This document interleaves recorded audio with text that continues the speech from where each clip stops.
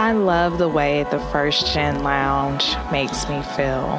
Because it creates a space where I belong. Where we're able to create community. The fact that it's a community. It's a safe place. It also gives me a place to understand different perspectives. The stories of these individuals prescribe transformational perspective.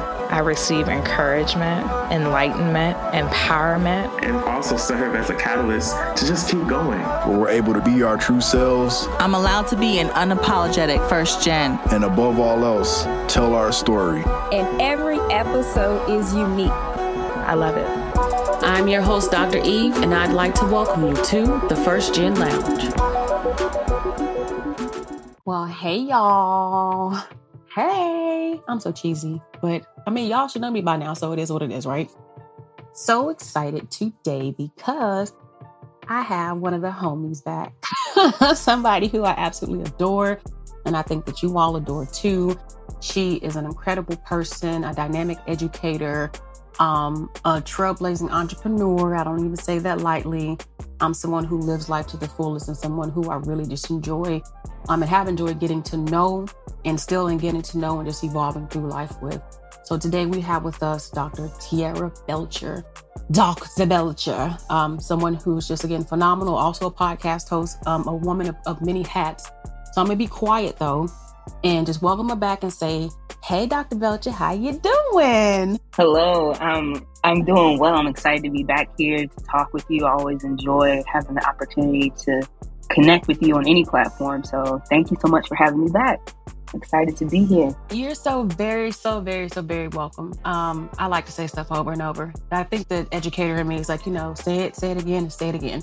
But what have you been up to since the last time you were on the show? Please catch us up on, your life. Where are you at in the world now and what are you doing now? I just look forward to hearing all these things from you. Absolutely. And I can definitely resonate with saying it a few times. You got to make sure people hear you. You really hear me. But it's been a while. So since last year, at that time I was living in New Orleans, Louisiana. I still am a counselor educator, but I was teaching down there in New Orleans. And since then I have relocated back to Virginia. I'm from Richmond, Virginia, and I'm back here in Richmond. So I'm going to figure out what that means for me. But I have the opportunity of changing institutions. I'm now working for Virginia Commonwealth University. And so I'll be continuing doing that as a counselor educator, finishing up some things with my previous institution currently. And I still have my private practice. So in addition to being a counselor educator, I am a licensed professional counselor and board certified supervisor for counseling. And that has really shaped up since we last spoke. When we first spoke, I was just starting my private practice and the pandemic was already happening, but it was shaping up in a different way. I had just started my private practice, had a brick and mortar regular office, and then in the process of learning about COVID and understanding the restrictions and then seeing the profession grow to telehealth, I've now transitioned to being a fully telehealth provider. So I'm providing mental health services through primarily individual counseling, but I can do individual couples, whatever is necessary. But primarily I work with individuals, and I'm doing that through the state of Louisiana and the state of Virginia. So if anybody's familiar with licensure processes, I'm a licensed professional counselor in those two states currently. And it has been a whirlwind, uprooting from the deep South and moving back up to Virginia has been quite the process. Talk about the glow up. I'm so excited for you. And they go from one great school to another great school. I have a lot of love for VCU. But shout out to VCU if you're listening to this. Definitely an institution that has absolutely held me up and down and all around. So I love VCU. I have definitely an affinity for the institution.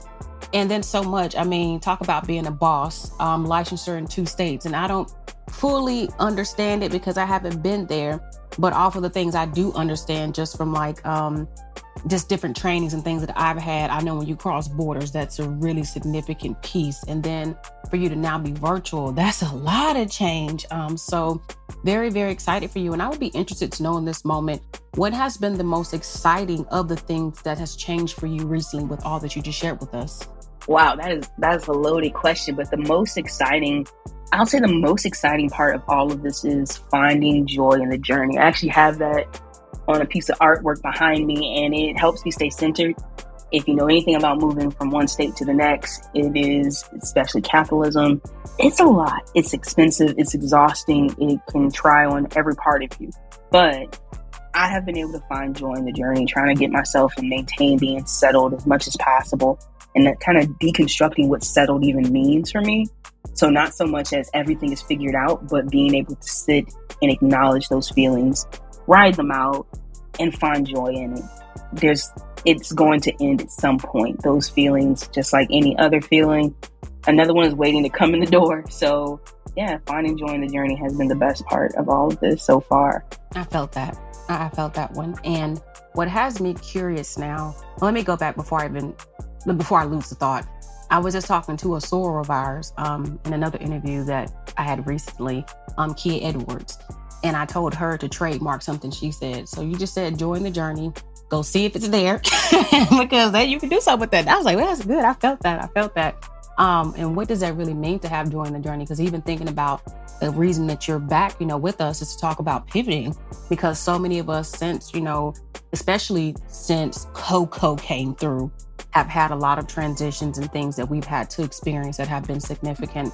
But kind of getting, back to kind of the thoughts, please talk to us a little bit about the joy in the journey, or what even made you go ahead and decide to pivot, because it's a big deal to have a brick and mortar establishment and now you're fully virtual. And I'm just going to say real quick, too, shout out to the virtual therapist, because I have one, been with her for almost 2 years, and it has been absolutely phenomenal. I'm glad to hear that you are a proponent of therapy, whether it's in person, virtual. Thank you so much. More people need to know that it is okay to go to therapy. People go, doesn't mean there has to be something innately wrong, but more so it's a space that you can utilize. If you don't have a space that you can really sit with all of your thoughts and feelings, it could be that and so much more. So thank you so much for that plug. Now, I will have to look and see if Joy in the Journey is already trademarked, because that could be very helpful. Absolutely. So a little bit of how I got in this position of where I am. It's something that honestly happens to many. It will happen to us all eventually. But my father passed away suddenly last year. And while I was already on the market and looking, it was that kind of additional piece of, hey, it's time to get back home. So that's one of the reasons that many people end up pivoting in their careers. They're getting some tug, some pull from home, from family, a need to recenter, something of that nature. And that was a major part for me, just going through the process of grieving so far away. Even though I have community and I created community in New Orleans, it's different when something of this magnitude comes in, and just my own personal desire and need to be back here, be back in my honestly, right now I'm in my teenage bedroom. It's now the office. So I'm back here and truly being grounded in that way. Everyone doesn't need something of that magnitude, but for me, it was necessary. So finding joy in the journey is a bit of trying to continue to be optimistic and remembering something that my father instilled in me. My father passed away, as I mentioned, last year. My mother passed away several years before that. And during that time, I was in undergrad and potentially trying to navigate another pivoting moment. And I remember my father saying, just kind of one day at a time, just keep going. Let's acknowledge this one hurdle. At that time, I was a sophomore or junior. And it was, let's just make it through the end of the semester. And that kind of mentality helped me make it all the way through graduating undergrad and up until this point. So I did something similar. Like, okay, how can I get back to a baseline so that I can continue moving forward? Moving home was already the plan, or already on something I was considering before he passed. And so being able to just stay grounded and centered on the fact of, you already had a plan, Tiara, just continue to work that plan. So finding joy in the journey, and for me, in navigating all of these kind of moving pieces, was I already had something concrete. I don't have to throw everything out. Like what they say, don't throw the baby out with the bathwater. Just because my situation got a bit murky, I didn't need to throw everything I had been building and creating away. And that's a little bit, and I'm definitely open if you have some other like kind of specifics in there, we can dive in. But that's how I got here. And then with the telehealth component, it is cumbersome. Each state has different legislation. Currently, if you look up, there's this thing called the Counseling Compact. The professional counselors are attempting to do something similar to what lawyers do, and they have compacts where if you get your jurisdiction or your license in one state, it allows you to then have privileges in the other states.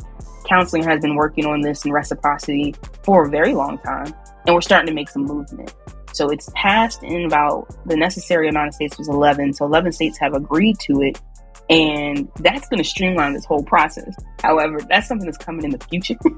Currently, it still stands, and it's a process of going to each individual board for each state and applying for licensure. I'm grateful. I've already taken care of all of the licensing exams. Currently, there's 2 exams. I won't get too in detailed into it. This is one of the classes I teach, but I've already done most of the work for licensure. And so it's a process of just paying and applying to each state to become licensed at this point. And it's been a journey, but I'm pretty set right now, not looking to apply to any other states currently. Sounds like a plan. And I can only imagine even how, to be honest with you, what kind of investment, I'm not even gonna say how expensive, because it's not about being expensive, it's about investment to be able to progress. And I hope that a lot of people catch that, because the mindset of investing to progress is different than it's expensive, I can't afford it. Because if it's something that you want, you'll find a way to afford it, right? But just kind of just throw that in there.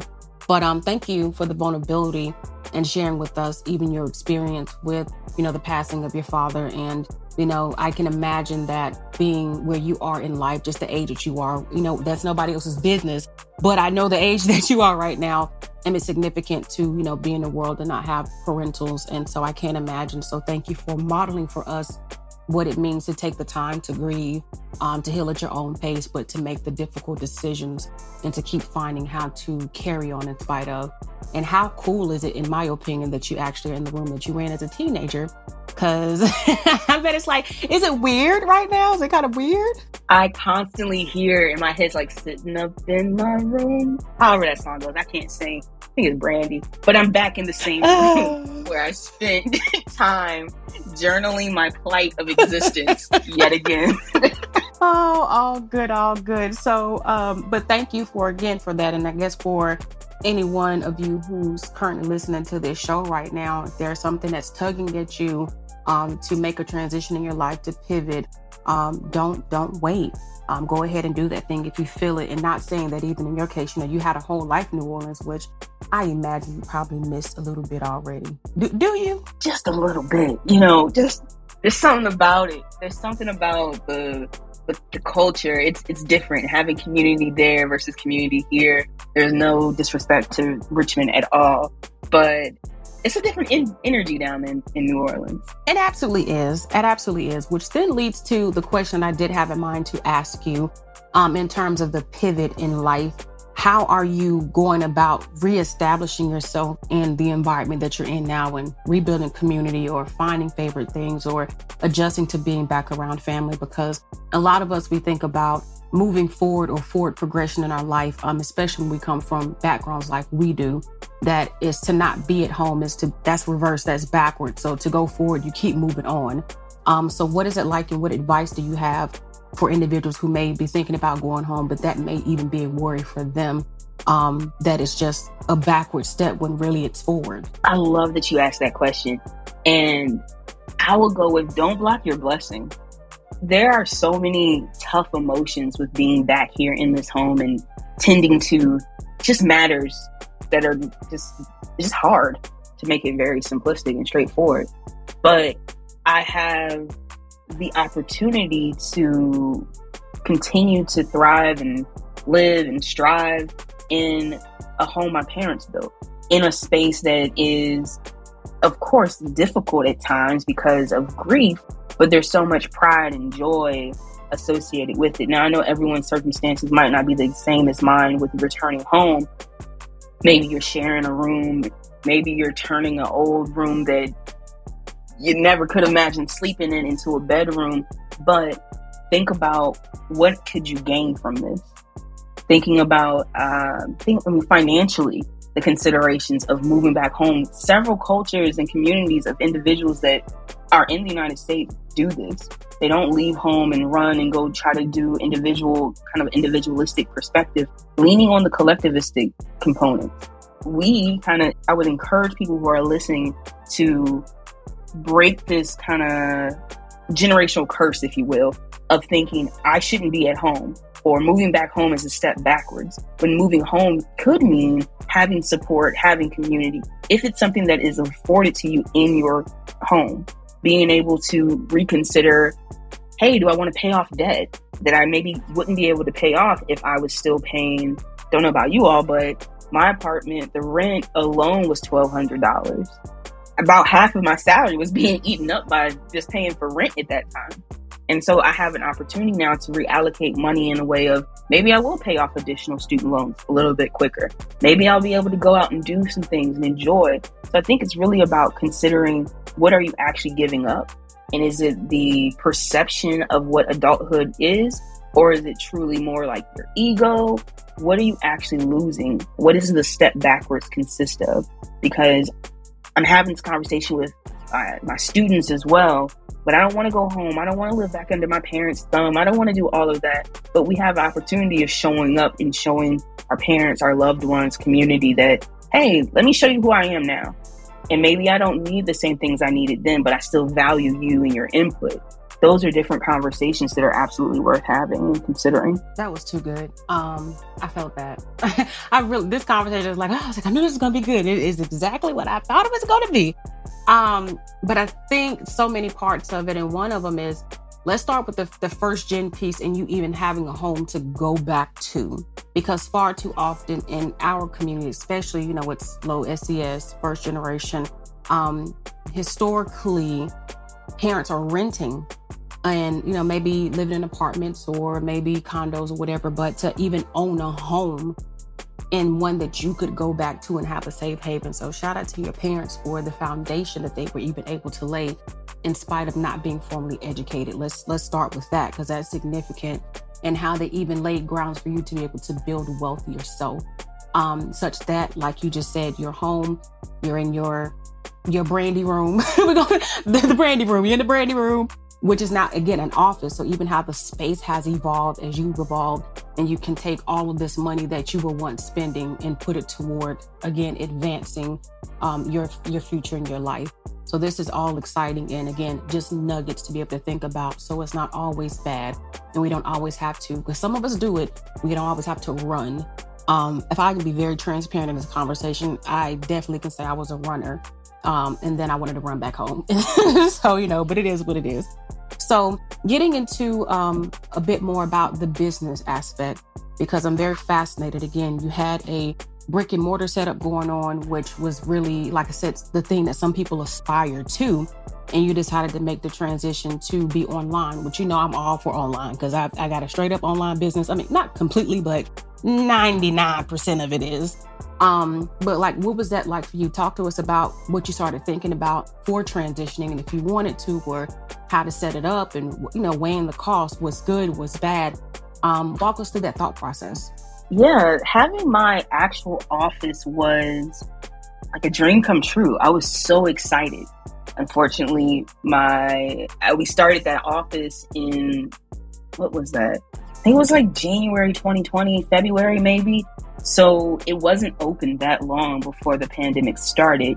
However, being able to go into a space, and I shared the office with a classmate from my master's program, and just to be able to create something like that, to go from just a person who never saw themselves owning an office, having an office space, and then to go to painting and carpets and desk and what type of energy do we want in here? It was a great experience. And so trying to navigate, do I want to walk away from this, which was a dream that I'd had for years, it was really tough. Now, COVID definitely made that a little bit easier, because not many people I didn't want to be in person, and most clients didn't want to be in person either. So it became kind of a logistical consideration. I continued to rent my office up until just like a few months ago. There is something beneficial to clients having that space, being able to get outside of their home. However, I was able to do therapy that was more aligned with additional part of my dream of actually accessing people where they are. My whole thought process with therapy is I want to make it as affordable as possible and accessible as possible. So accessible as possible with affordability being there, and being able to have a client click on a link that comes to their phone in a text message, and they can then jump into a session anywhere as long as they are making sure they have confidentiality, they can talk freely, things of that nature. That's what I really wanted. And my office didn't provide that as much. Being able to find an office that was affordable and kind of centrally located was pretty tough in New Orleans. So being able to go to telehealth allowed me to reach folks that I wouldn't normally have been able to reach, be able to market and advertise myself in a way that gave me greater reach. And the clients that I had it was able to span truly across Louisiana versus just in New Orleans. So my particular population that I'm currently working with, again, I could work with anyone, but most often I'm working with queer folks, gender non-conforming, trans, queer, anybody that's exploring those kind of communities or find themselves within those communities I've been working with. And so with that in mind, there are people in more rural aspects or rural areas of Louisiana who would never have been able to come and drive to my office in Metairie. But as I mentioned, they can click on that link and jump on their phone, and now we can have sessions. Now we can have access to care that they would not typically have. That's real. Accessibility. And we sometimes look at, I think, online as being inaccessible. And it is for some, depending on internet and location, what have you. But the idea is like, can you go to a library, to one of those private rooms and still check in? Yes, you can. So just depending on who you are and your ability to navigate some of those things, you make a really, really good point with that. And then also, I'll say this, again, as I said earlier, I have, in my opinion, the dopest therapist. the dopest I've ever had in my life. And it was who she was and what she stood for that I wasn't going to be able to get to where she was, which was 3 hours away from me, to even have sessions with her. And I wasn't finding anybody in the area where I was that I felt like I was meshing with. And one that I did find, there was some scheduling issues, right? And even with me just getting to the sessions at the time. So it was inconvenient for me to make it. And the one time that I had a meeting and I wasn't able to make it to it, and I lost, the money for that, I was like, never again. So I had to learn my lesson that way. So you make a lot of really great points about accessibility. So even when it comes to business, is your business accessible to people, but also knowing who the people are and who you're trying to serve. So I think that's really exciting. But also you mentioned something else. You talked about knowing what you want for your business, because knowing what you wanted at this point is what helped you to make some of those changes. So thinking about like where you are now, and again, continue to think about the pivots. Are there any things that you're missing currently about what you had with the brick and mortar, in any way that you can actually still incorporate some of those things into what you have now, especially for the people who are struggling with the idea of changing anything in their business at all, or anything in their life? I mean, this is probably just good life advice. Yeah, there's absolutely parts that I miss. I miss going to my office and having that escape. Escapism is real. So being able to leave and go somewhere else, just a different change of pace and scenery. So I miss that. And I actually was just walking past a place the other day and said that it was available for renting or leasing. And I'm thinking, that could be cool, because I'm able to free up mental space to start a new dream. So at that point in New Orleans, I was thinking just private practice. I just need one office so I can see a client. Now I'm thinking about group practices. Being able to be a supervisor, it has created space for me to want to spend a little bit more time providing supervision. And again, accessibility. Accessibility is the biggest piece to me. So if I were to go into this group practice setting, I would be able to have counselors that are going through the residency program, essentially, to become licensed counselors, and they would have offices and making those things affordable. There are little pieces that were hard for me to attain when I was going through.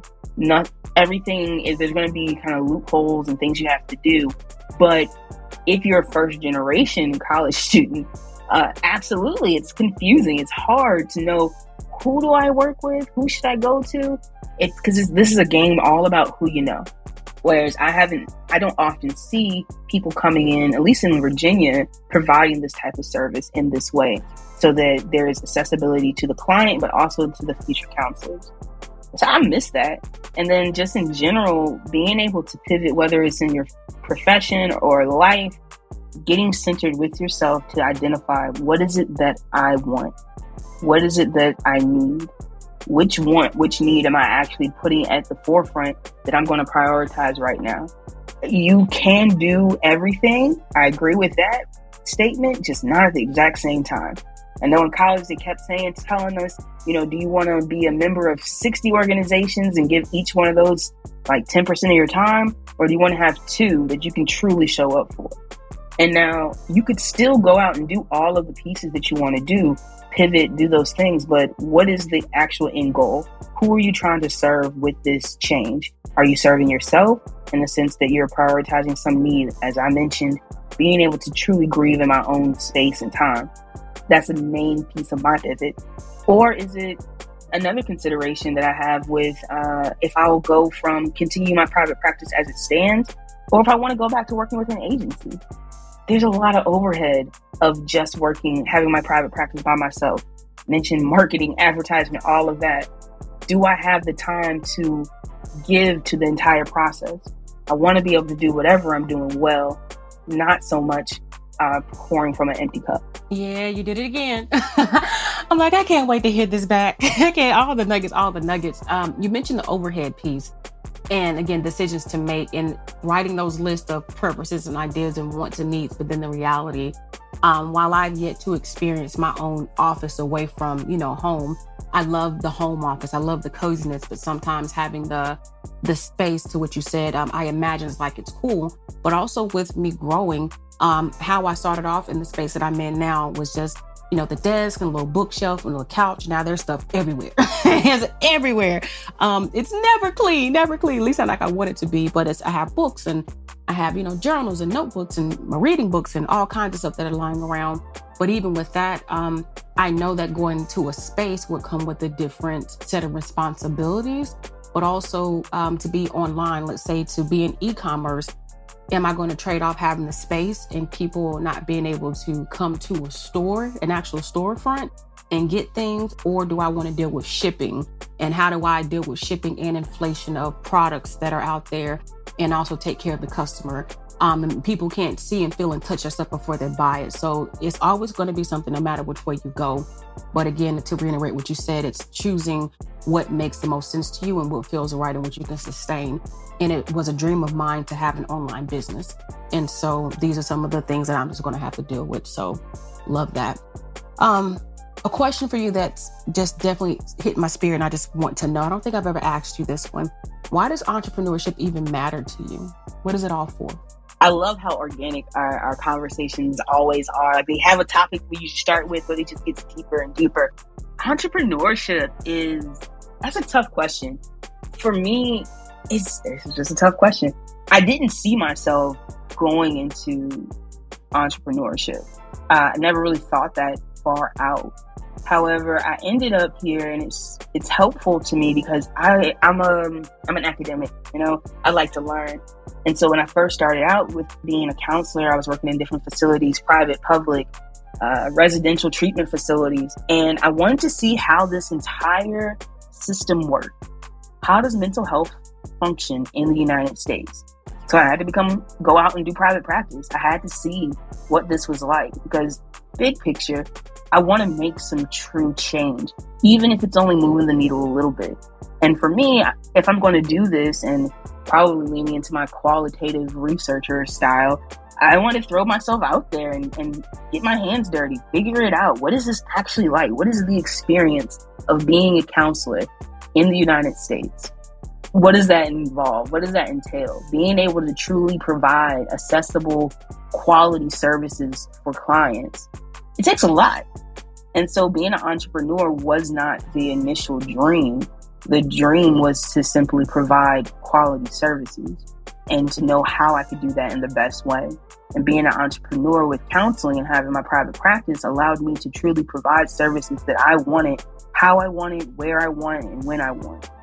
I have the flexibility. Now, at this point, I've created more of a concrete schedule, just being able to pay attention to the trends and when I see people wanting counseling, being able to provide some counseling services in the middle of the day through the afternoon, having flexibility if I'm working with kids again, knowing it's just going to change with scheduling over the summer. Do I need to be a counselor that only provides services in the evenings or on the weekends? And although there is information out there, data out there, it's to me too generalized, especially when we're thinking about serving Black communities, because most of that research says people of color, because they don't have enough people in those studies to adequately say or to generalize for specific populations. So yeah, being an entrepreneur was an opportunity for me to truly dive in to the profession and to the field that I love and I've invested a lot of time into to have a better understanding. We're not going to do it to the people today. We're not going to have them for 2 hours. We can go on and on. I'm like, oh, it just resonates. I was working on a grant. Actually, I did a couple of grants this week. And what I found myself saying in both of them is, entrepreneurship isn't the thing that I ever anticipated for my life either, right? But it's been the thing that's made the most sense. Professionally, I've never been more fulfilled than what I am now, because I'm able to really enjoy all that I'm doing and all the ways that I'm doing it across all of the majors that I've ever had at disciplines, all the jobs that I've ever worked. Everything just makes sense to me now. And while the most challenging thing I've ever done in my life, I definitely think it's the most rewarding thing that I've ever done in my life. And I get up every day excited about the work I'm going to do. And hell, sometimes I don't even want to go to sleep because of the work that I'm doing. So it consumes me, but in a way that it fills me up. And, I don't want anything in me to talk about it. We know at the end of this life, we don't want to, die full, die empty kind of thing. I feel like this has been that for me. So I appreciate the perspective. But we are at that point that I don't really want us to be at, but I know that we can just have our own little sidebar conversation. But as we are coming to, the close of this conversation, would be interested, and I should have gone back and caught it, but I didn't, but I'm going to do it next time. What is the piece of advice that you would want to leave us with at this point in your journey? I understand we could definitely keep going. Like we're just getting geared up here, but the piece of advice I would give is something I actually just got from my brother last year. It's just choose joy. Humans experience a whole range of emotions. You can honor that, acknowledge it, but then choose joy. Try to lead your life from a perspective of joy and being joyful so that you can make the most out of it. As you were saying, we get one life.